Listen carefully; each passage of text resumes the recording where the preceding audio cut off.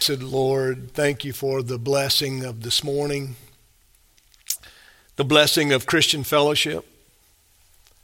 Lord, giving us the opportunity to grow in our understanding, our knowledge, our wisdom, Lord, our practice. Lord, that we would be able to put these into practice, these truths. Lord, they are dear to us.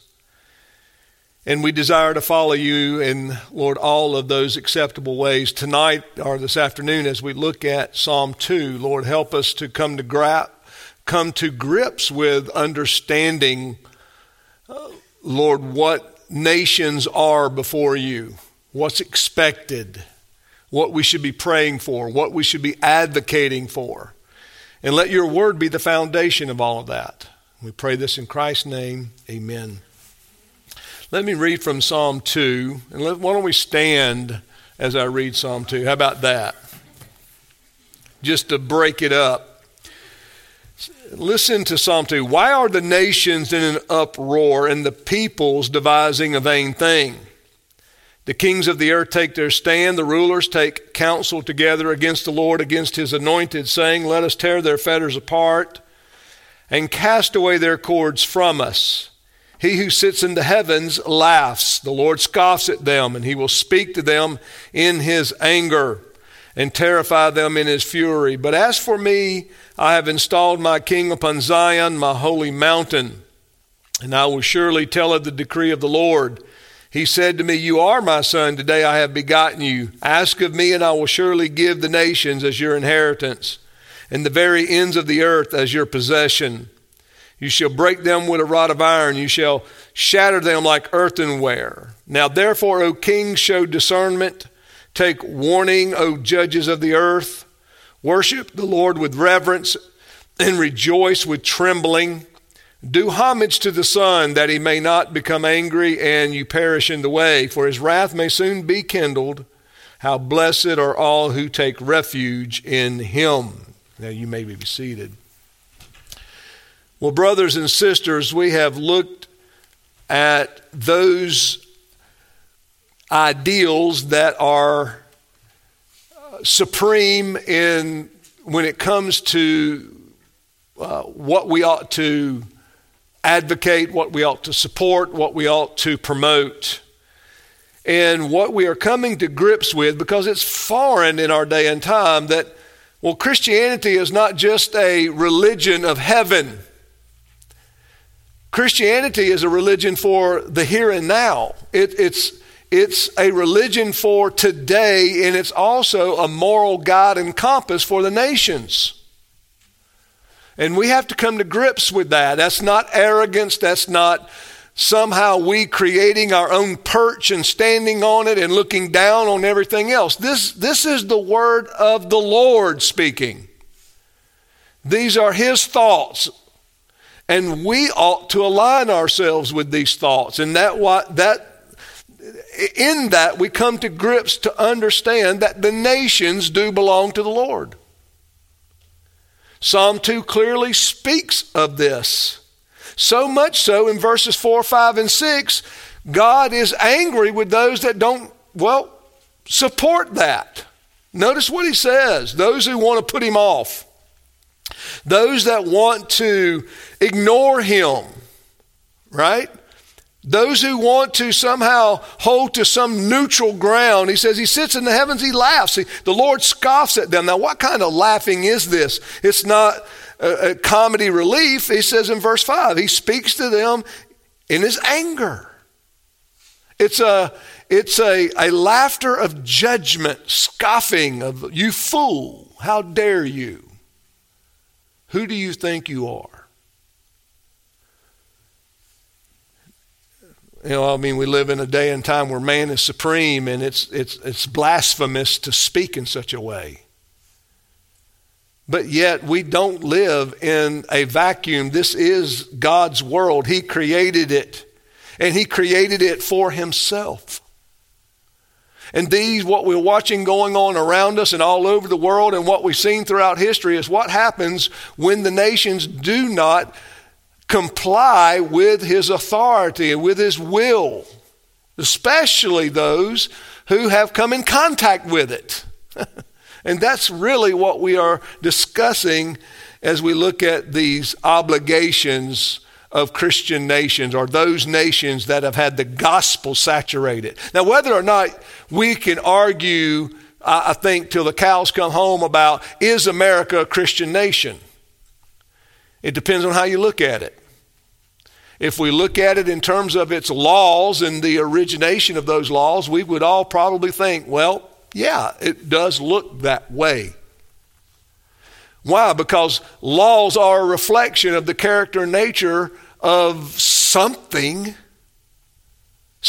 outside the people, not just the people, but something outside the people, binding authority.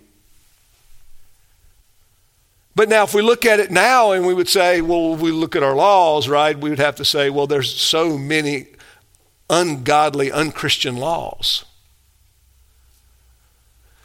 And so we are certainly not where we once were as a nation, and that is true. But we have to admit, and I don't think we can give up on it rightly, America is saturated with Christian churches. Weak or strong, they're saturated with Christian churches. The problem is the version and the problem is, brothers and sisters, that most Christians don't view this life worth advocating for. That's the problem. And they will excuse their labors in the defense of of superior ideals, which are Christian in principle, with, well, we're just waiting to go to heaven. Or, well, like I saw this past week with the war that has broken out over in Israel, the end is near.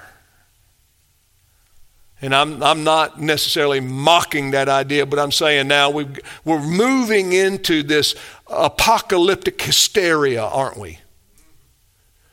Well, what could we do? What can we possibly do? The end is near. And I hope what we are doing here and what we are looking at and the way we're looking at the scriptures and the way we're seeing our Bibles, number one, we're not adding to it. We're letting it speak for itself. But what we see is there's a lot of error out there, and there's a lot of emotion-driven comments out there that we as Christians need to sort through, and it's hard. It's hard to talk to people that have these views. I mean, they're so passionate about it, and we have to be so tender with them, because when you begin to approach their theology, it's almost as if you're denying Christ altogether. And you have to be very wise about it. I mean, I've had people literally tell me that I wasn't a Christian because I did not believe in a 7-year tribulation. Or, well, 3.5 years of bad and 3.5 years of good, rapture thing. Because I didn't hold to this rapture that I was practically an atheist. That's bondage. And it's that Christians have become enslaved to very poor theology. So when we look at this psalm and we see it in light of God as creator and sovereign over the nations, and he has installed his son as the head of all magistrates, we're talking about these particular ideals that we ought to advocate for. And our third installment of that is righteous laws. Righteous laws. And now this is where we're going to draw sort of a line in the sand, because this is where I think even though in principle I would agree with many of my theonomic brothers, but in practice I don't agree with my theonomic brothers. And I want to be very, very patient and kind toward them, because I know their heart is to see God glorified. And I understand that. But when we talk about the establishment of righteous laws, there's going to be that brand of theology is going to say, unless we derive that law directly from this verse or this chapter, they're not righteous laws. And I think that's a failure.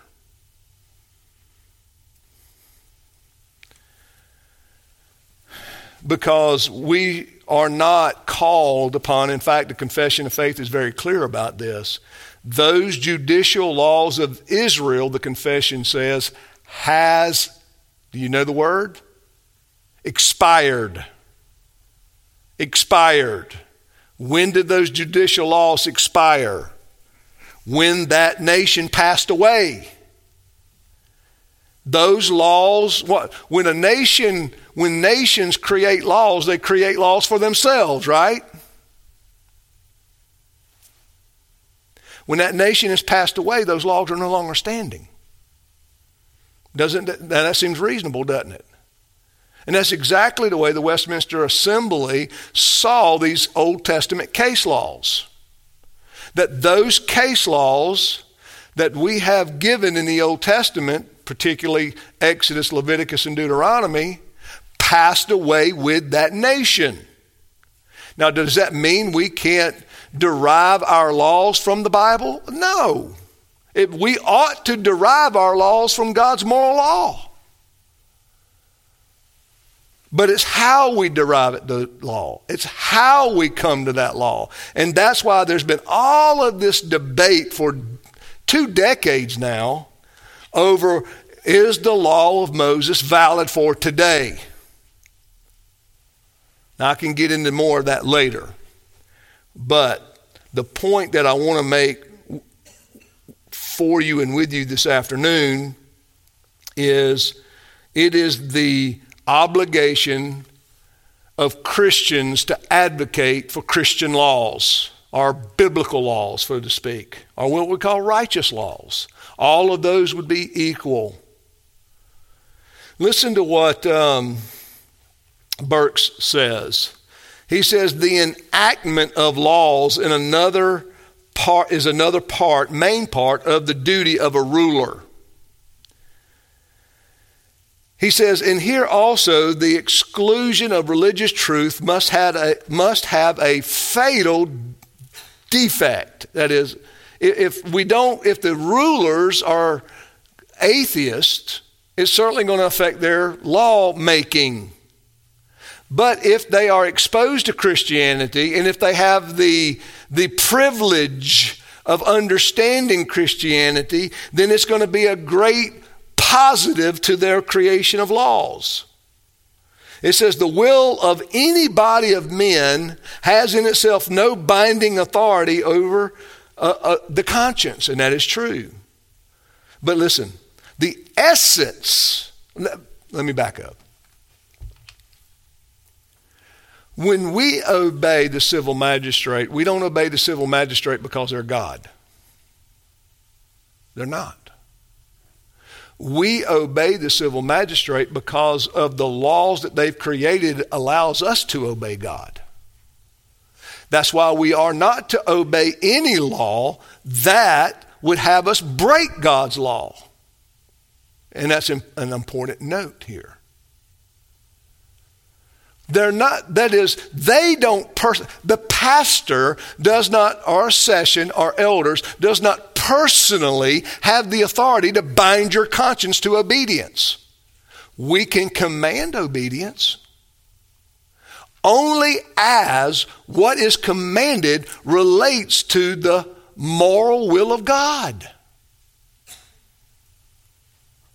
And there's a big difference.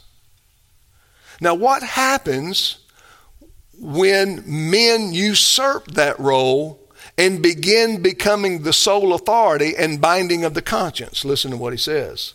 The essence of tyranny consists in the will of others being made supreme and absolute without any appeal to reason or higher sanction than force alone. Let me read it again. Listen to it. The essence of tyranny consists in the will of others being made supreme and absolute. They become God. Without any appeal to reason or any higher sanction than force alone. That is, if you don't do what I tell you to do, we will throw you in jail. Our capital punishment. We will punish you. We will send the IRS to your house. They will audit you. We will take everything. You'll take your possessions. That is when men usurp. That is when men become, instead of subordinate magistrates to the head magistrate, which is Jesus, when men usurp that and make themselves the head, they begin binding the conscience of other people and men because they say so. And they enforce that binding of conscience with force. They enact that binding of conscience with the use of force. That's tyranny, he says. Now, with that definition, let me ask you something. Do we have a tyrannical government?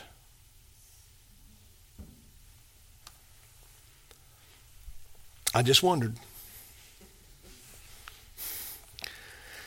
God himself claims obedience to his laws, not because he is almighty. That is, he has the power to make and to sanction it, right? But that's not why. He says, but because he's holy and just and good. Now let that sink in. The perfection God, or he says, righteousness and judgment are the foundation of his throne. That's what the scriptures say. Listen to these verses. I've got several of them here. Isaiah 10 and verse 1. Woe to those who make unjust laws, to those who issue oppressive decrees. Now, based on what we just talked about as tyranny, when the prophet speaks to this woe to those who make these oppressive laws, who's the appeal to? To the sovereign. Woe to you who make oppressive laws, because you've usurped God's role. God is the only one who can bind the consciences of men. Meaning this, beloved, when God tells us to do something, it's binding. And we are bound to it. When we're bound to, now these are generals, right? Well, love your neighbor as yourself. That's general. Because then we have to ask the question, or it certainly begs the question is, well, how do I love my neighbor? And how do I love my neighbor in this circumstance? How do I love my neighbor in this circumstance? Or how do I love my neighbor in another circumstance? And that's why God's law is circumstantial. It's to be applied in various circumstances so that we bring the glory of God into every facet of our lives. Hey, let me give you an example. In the Old Testament case laws, when you saw your neighbor's ox out roaming wild, you had an obligation to what? Corral the ox and hold on to him until the neighbor could retrieve him. That is one aspect of how you love your neighbor. Okay? That's a tangible way in how we love our neighbors, and we don't even have to be friends with them. And I'm sure we've done this before with our neighbor's dogs. I've done it a dozen times. The neighbor up the street, I don't know them, but I know that dog belongs to them because I've seen them walking the roads. And I've seen the dog in my yard, and I'm thinking, he's going to get run over. And there have been many times I've thought about, Lord, now I got to run this dog back up to my neighbor, which requires what? Time, effort. But that's a way we what? Love our neighbors. And many times they don't even let you put your hands on them; they just run off. It's not going to do it. But this is what I'm talking about here. So, woe to those that make unjust laws, to those who issue oppressive decrees. An unjust law will always be oppressive to the righteous. Always be oppressive to the righteous. The very fact that it's an unjust law is by nature unrighteous, ungodly. And we're willing to submit to the righteous laws of men because they rightly reflect God's moral standards. The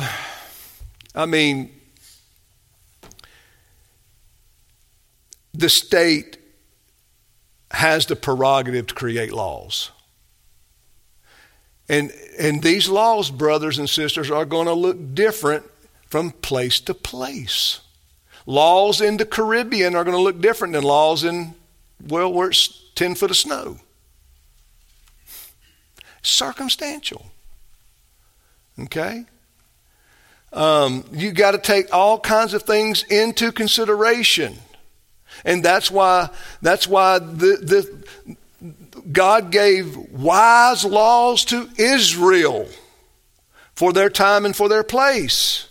And those were good laws, and they were wholesome laws, and they were to be obeyed, and they were the wisdom of the nations, if you will, because as they would be an example to all the nations. But now that they have expired, those case laws have gone away with them. Here's another verse, Isaiah 5 and verse 8.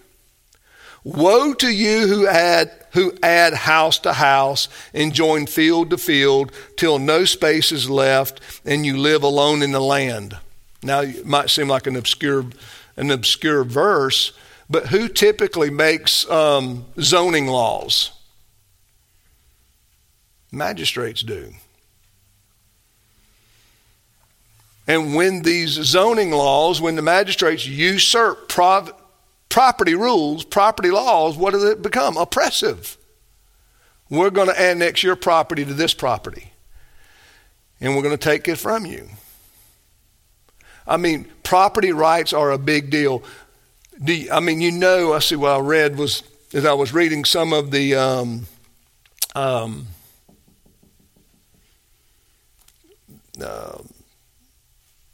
the book on communism.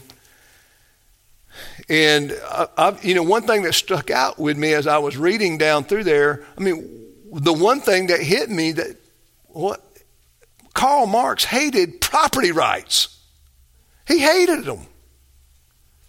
It was just on every page he was wanting to do away with property rights. That he believed, now again, opposite and antithetical to God's thoughts, where God promotes property rights. The property rights are promoted in the 7th command or in the 8th commandment. Thou shalt not steal. What does that imply? Ownership. Taking what belongs to another.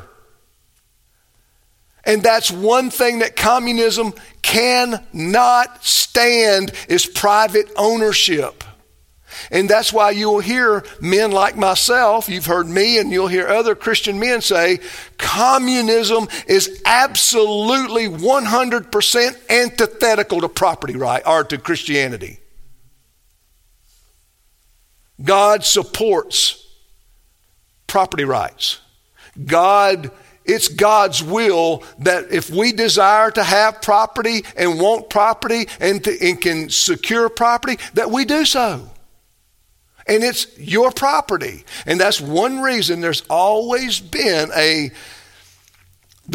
churches all the way back from the Civil War, pre-Civil War, have just always wanted to maintain property rights. And of course now we have what? The taxation of what? Well, private property. There are no, in America, we technically do not own property. That's ungodly. And you say, well, yes, I paid for my house. I paid it off. I've got the deed and title in the safe. Well, stop paying the property taxes and see if you keep it. Because you will be removed from that property and they will sell it. And you will get nothing. So in essence, even what we're dealing with is tyranny, brothers and sisters. Jeremiah chapter 22, verse 13. Woe to him who builds his palace by unrighteousness, his upper rooms by injustice, and making his own people work for nothing, not paying them for their labor. I don't know how we could be clearer, right? That was a problem in Israel. Jeremiah is writing against the southern kingdom, Judah. This is what happens when sinful people, particularly or magistrates, become very sinful and selfish and greedy. They begin what? Building their own house and taking advantage of others to do it. And that's why it's been stated, and I think it's a true statement, that the greatest, one of the best jobs to have, one of the most lucrative jobs to have is American politics. They seem to get rich pretty quick. Okay? I think, there's a lot of going on about, Dianne Feinstein's wealth. What she actually earned over the whole career of her political career is only less. She died with 300 and something % more than what she actually earned. And so the question is, how? How is that possible? Because you and I know, as we invest our money, no one's making that kind of money. Not even close to making that kind of money.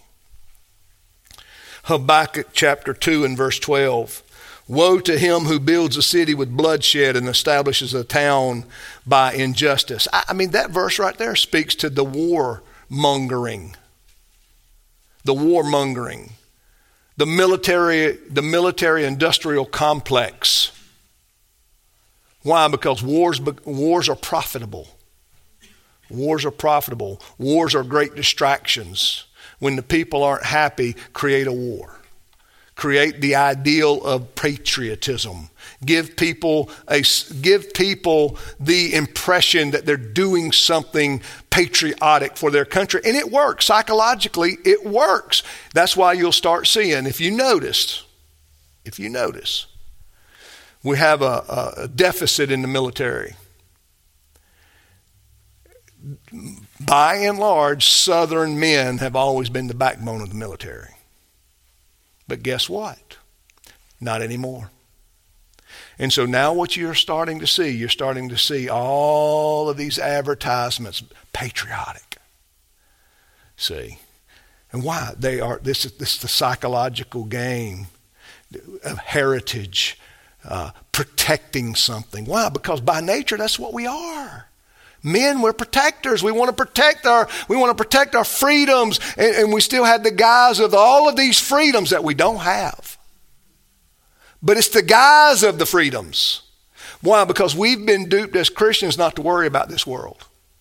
So we've been asleep at the wheel while the others are just don't really care, as long as I can have laws that help me be, my homosexual rights, or, my lesbian rights, or so that I can marry my dog, or so that I can, I don't have to work to get paid, or I can just get a check. I can get $2,800 a month and really not have to do anything as long as I vote for it.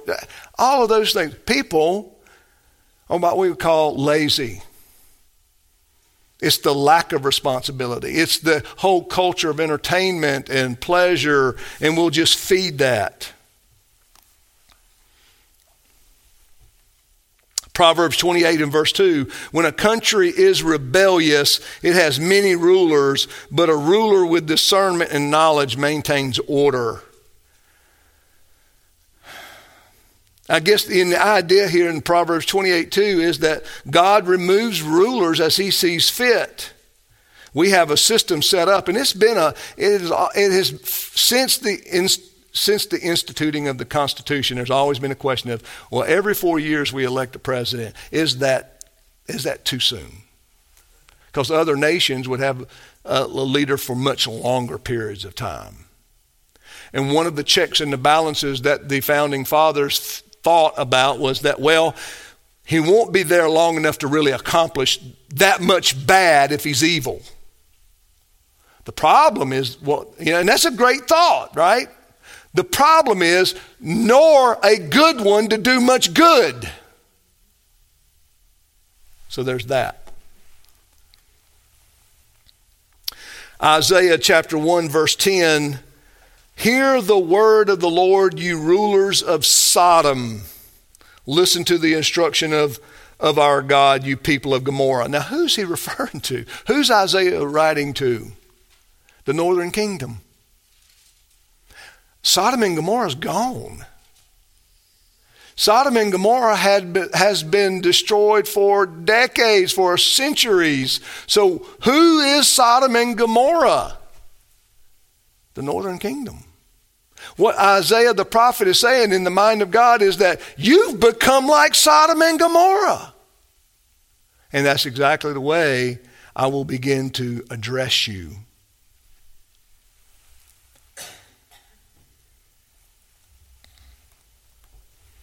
So, beloved, when magistrates, Christian magistrates have an obligation to know the will of God in such a way that they can make righteous and just laws.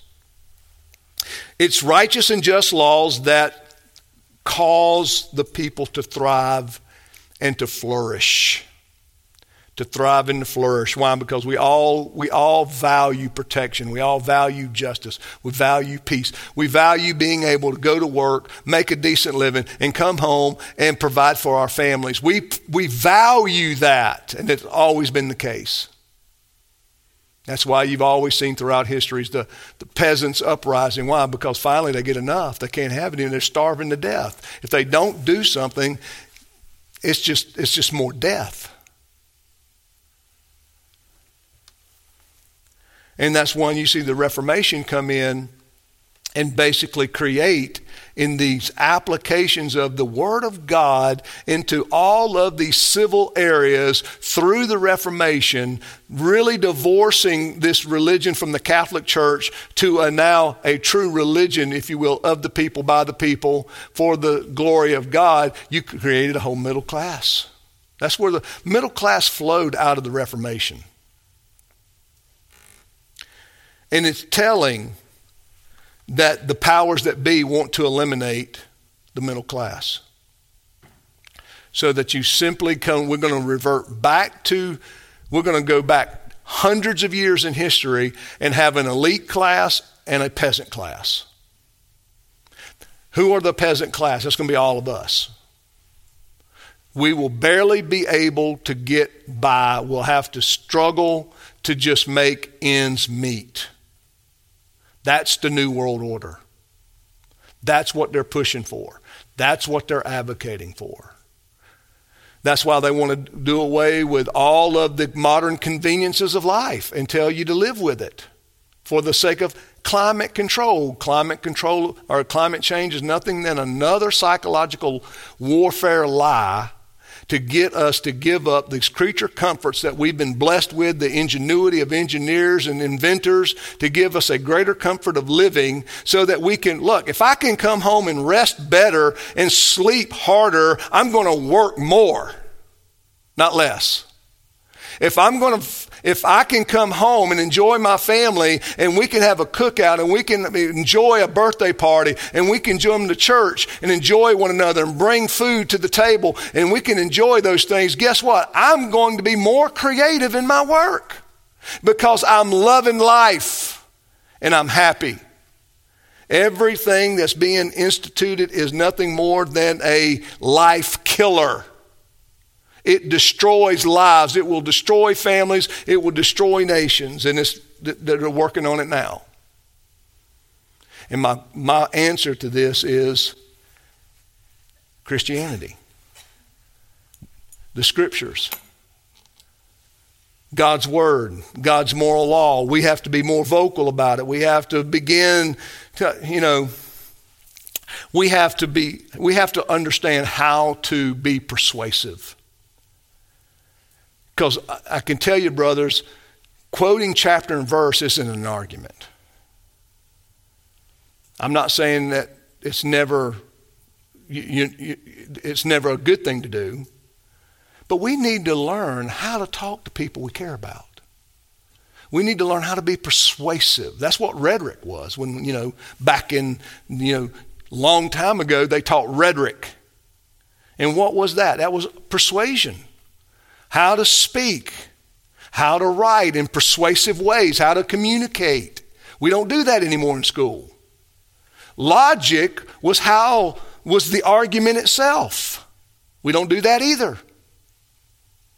I don't even know if they do it in the seminaries anymore. And that's why maybe most preaching is stale and dull. Because preaching is what? To be persuasive. It's to move God's people to action. That's the preaching of the gospel. It's to move you to act upon your faith. Good, persuasive, biblical preaching is to move God's people in the direction of God's will. Where you leave here and you go, man, I am fired up. It's like a coach or anybody else. It's like, I have got to put my hands to this plow. I have got to labor more. I've got to pray more. I need to talk to this person, and this person. I need to develop my arguments, and I need to lay it out there, and I need to keep doing it and be persistent at it. That's what preaching does. Preaching is not just a regurgitation of Greek words and definitions. That's not preaching. That might be a lecture, but that's not preaching. And lecturing isn't preaching. Lectures convey information. Preaching is persuasion. And that's what we have to learn to do, even in the sense of moving people to think. Well, why not Christianity? Why not?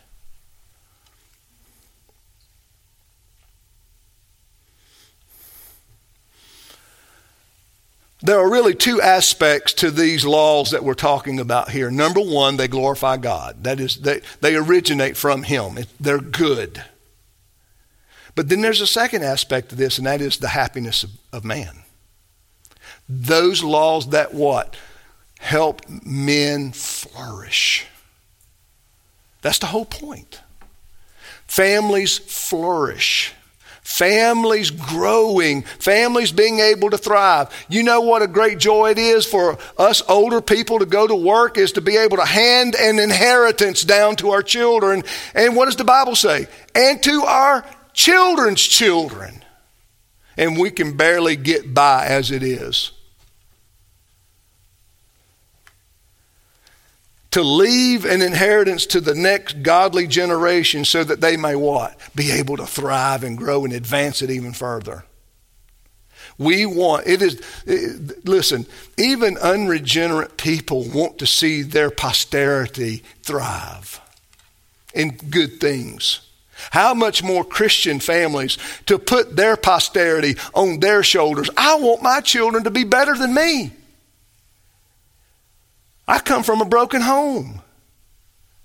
I wasn't raised in church.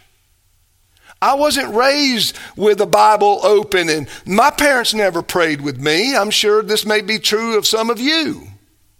And yet my children have grown up with what?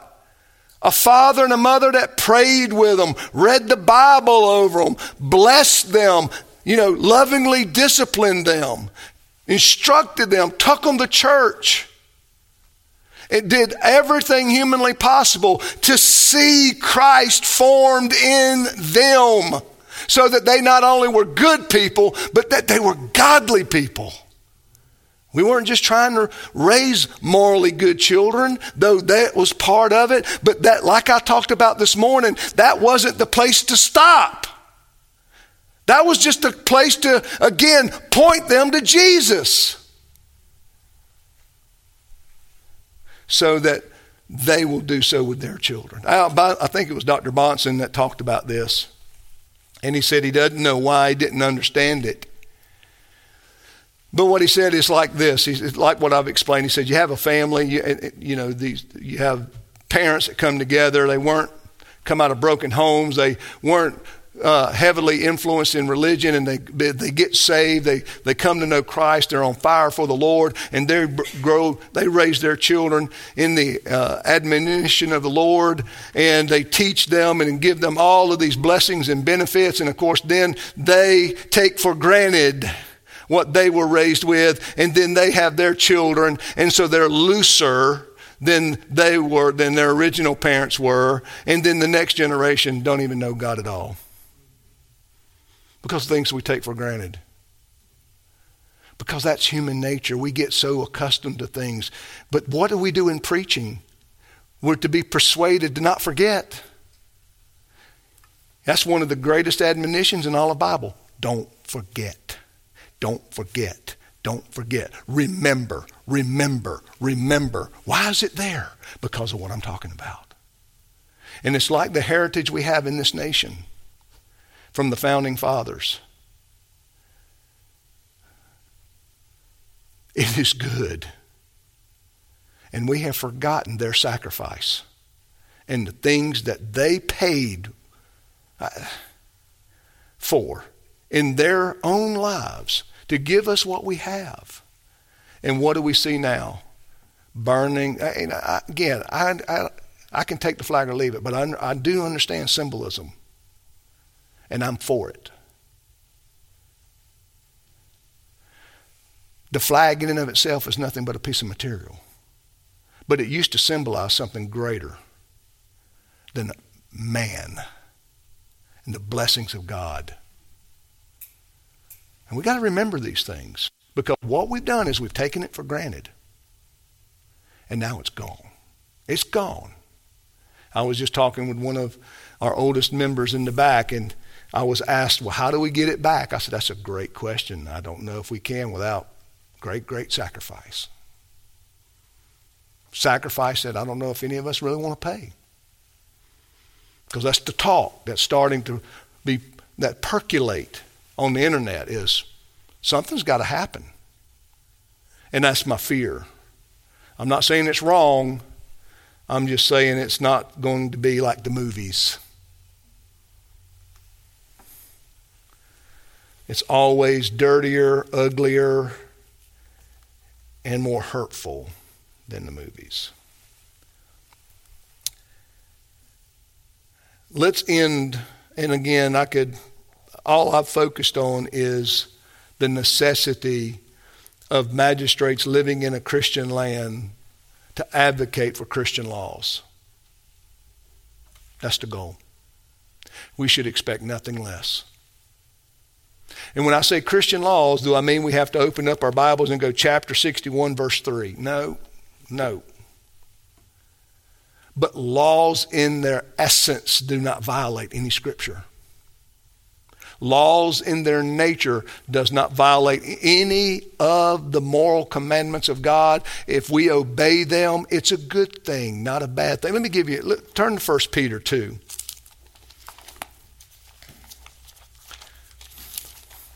I'm going to make my point with this passage.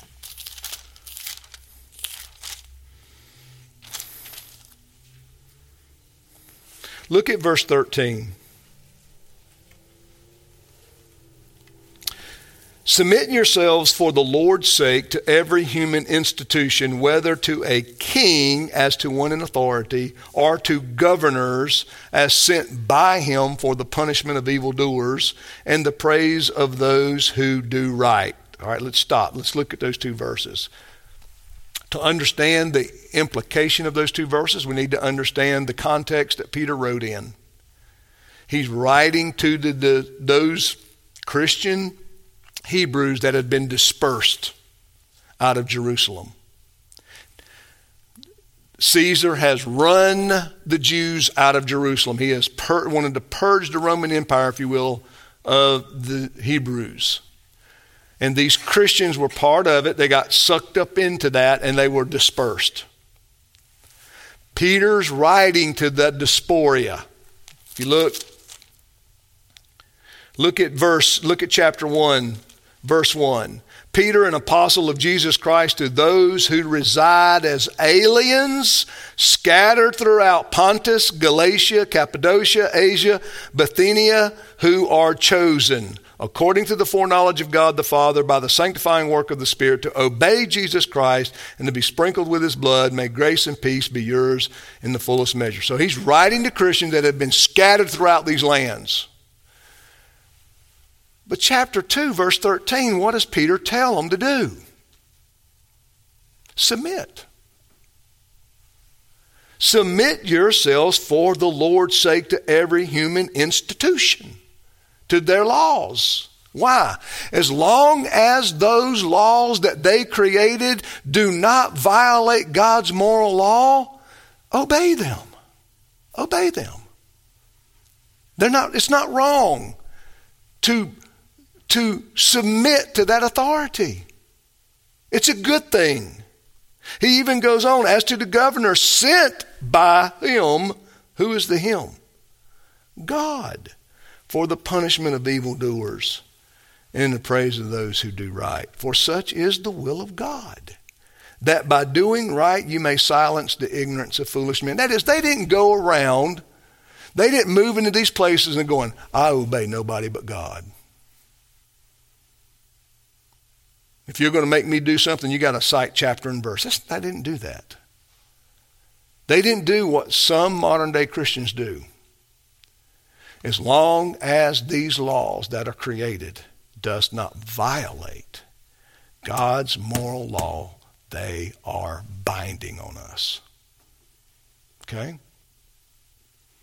And it shows us the nature of the civil magistrates to be able to create laws that are good laws. Why?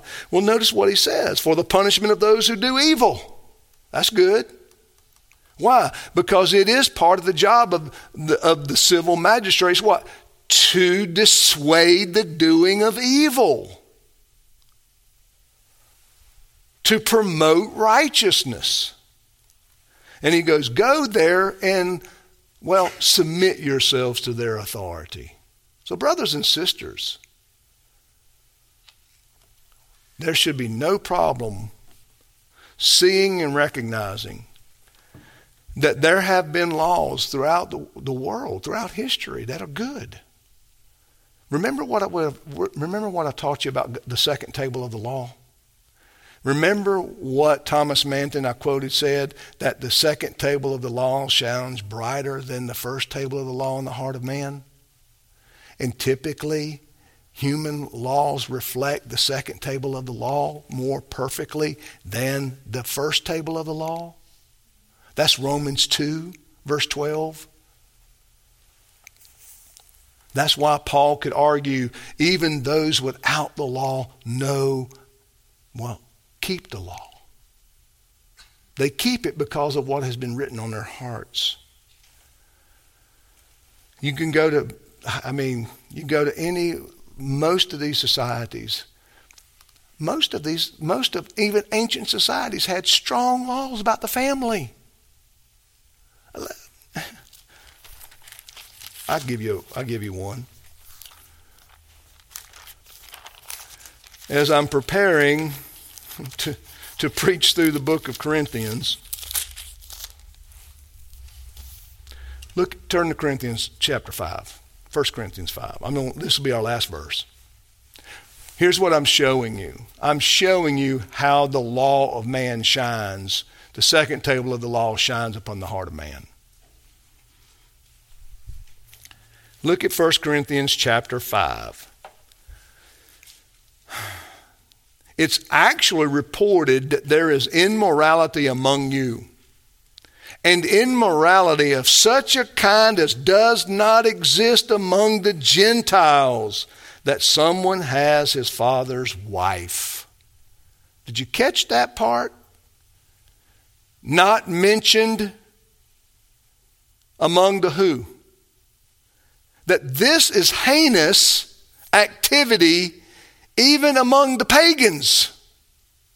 Even among the society of pagans, Paul is arguing from the lesser to the greater here. He says, listen, even the pagans see this as wrong, and yet you are tolerating it. Where did they get it? They're not using Scripture. As part of the moral law written on their heart, they know that this is not good. That there has to be rules that govern family relationships. And you know what? Listen, what are we doing away with as we speak? Marriage laws that typically kept certain people from other certain people. But now we're already talking about polygamy, polyamory, many husbands, many wives. We're talking about bestiality. Hey, you can marry your dog if you want to.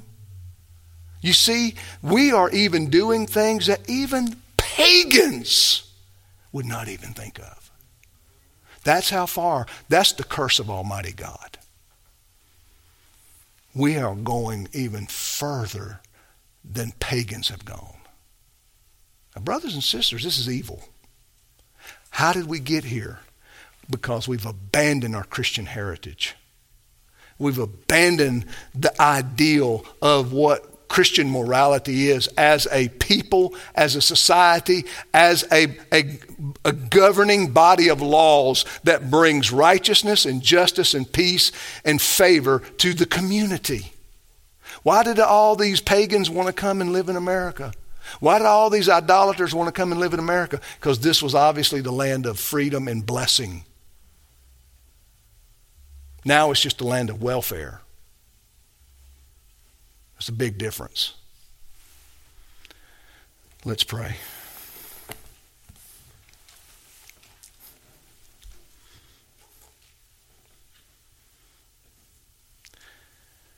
And Father, we're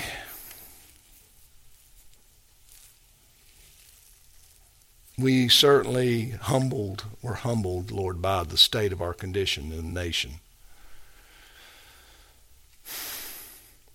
We know what's right. We know what we need to do. We know what we need to advocate. But Lord, the task just seems so large.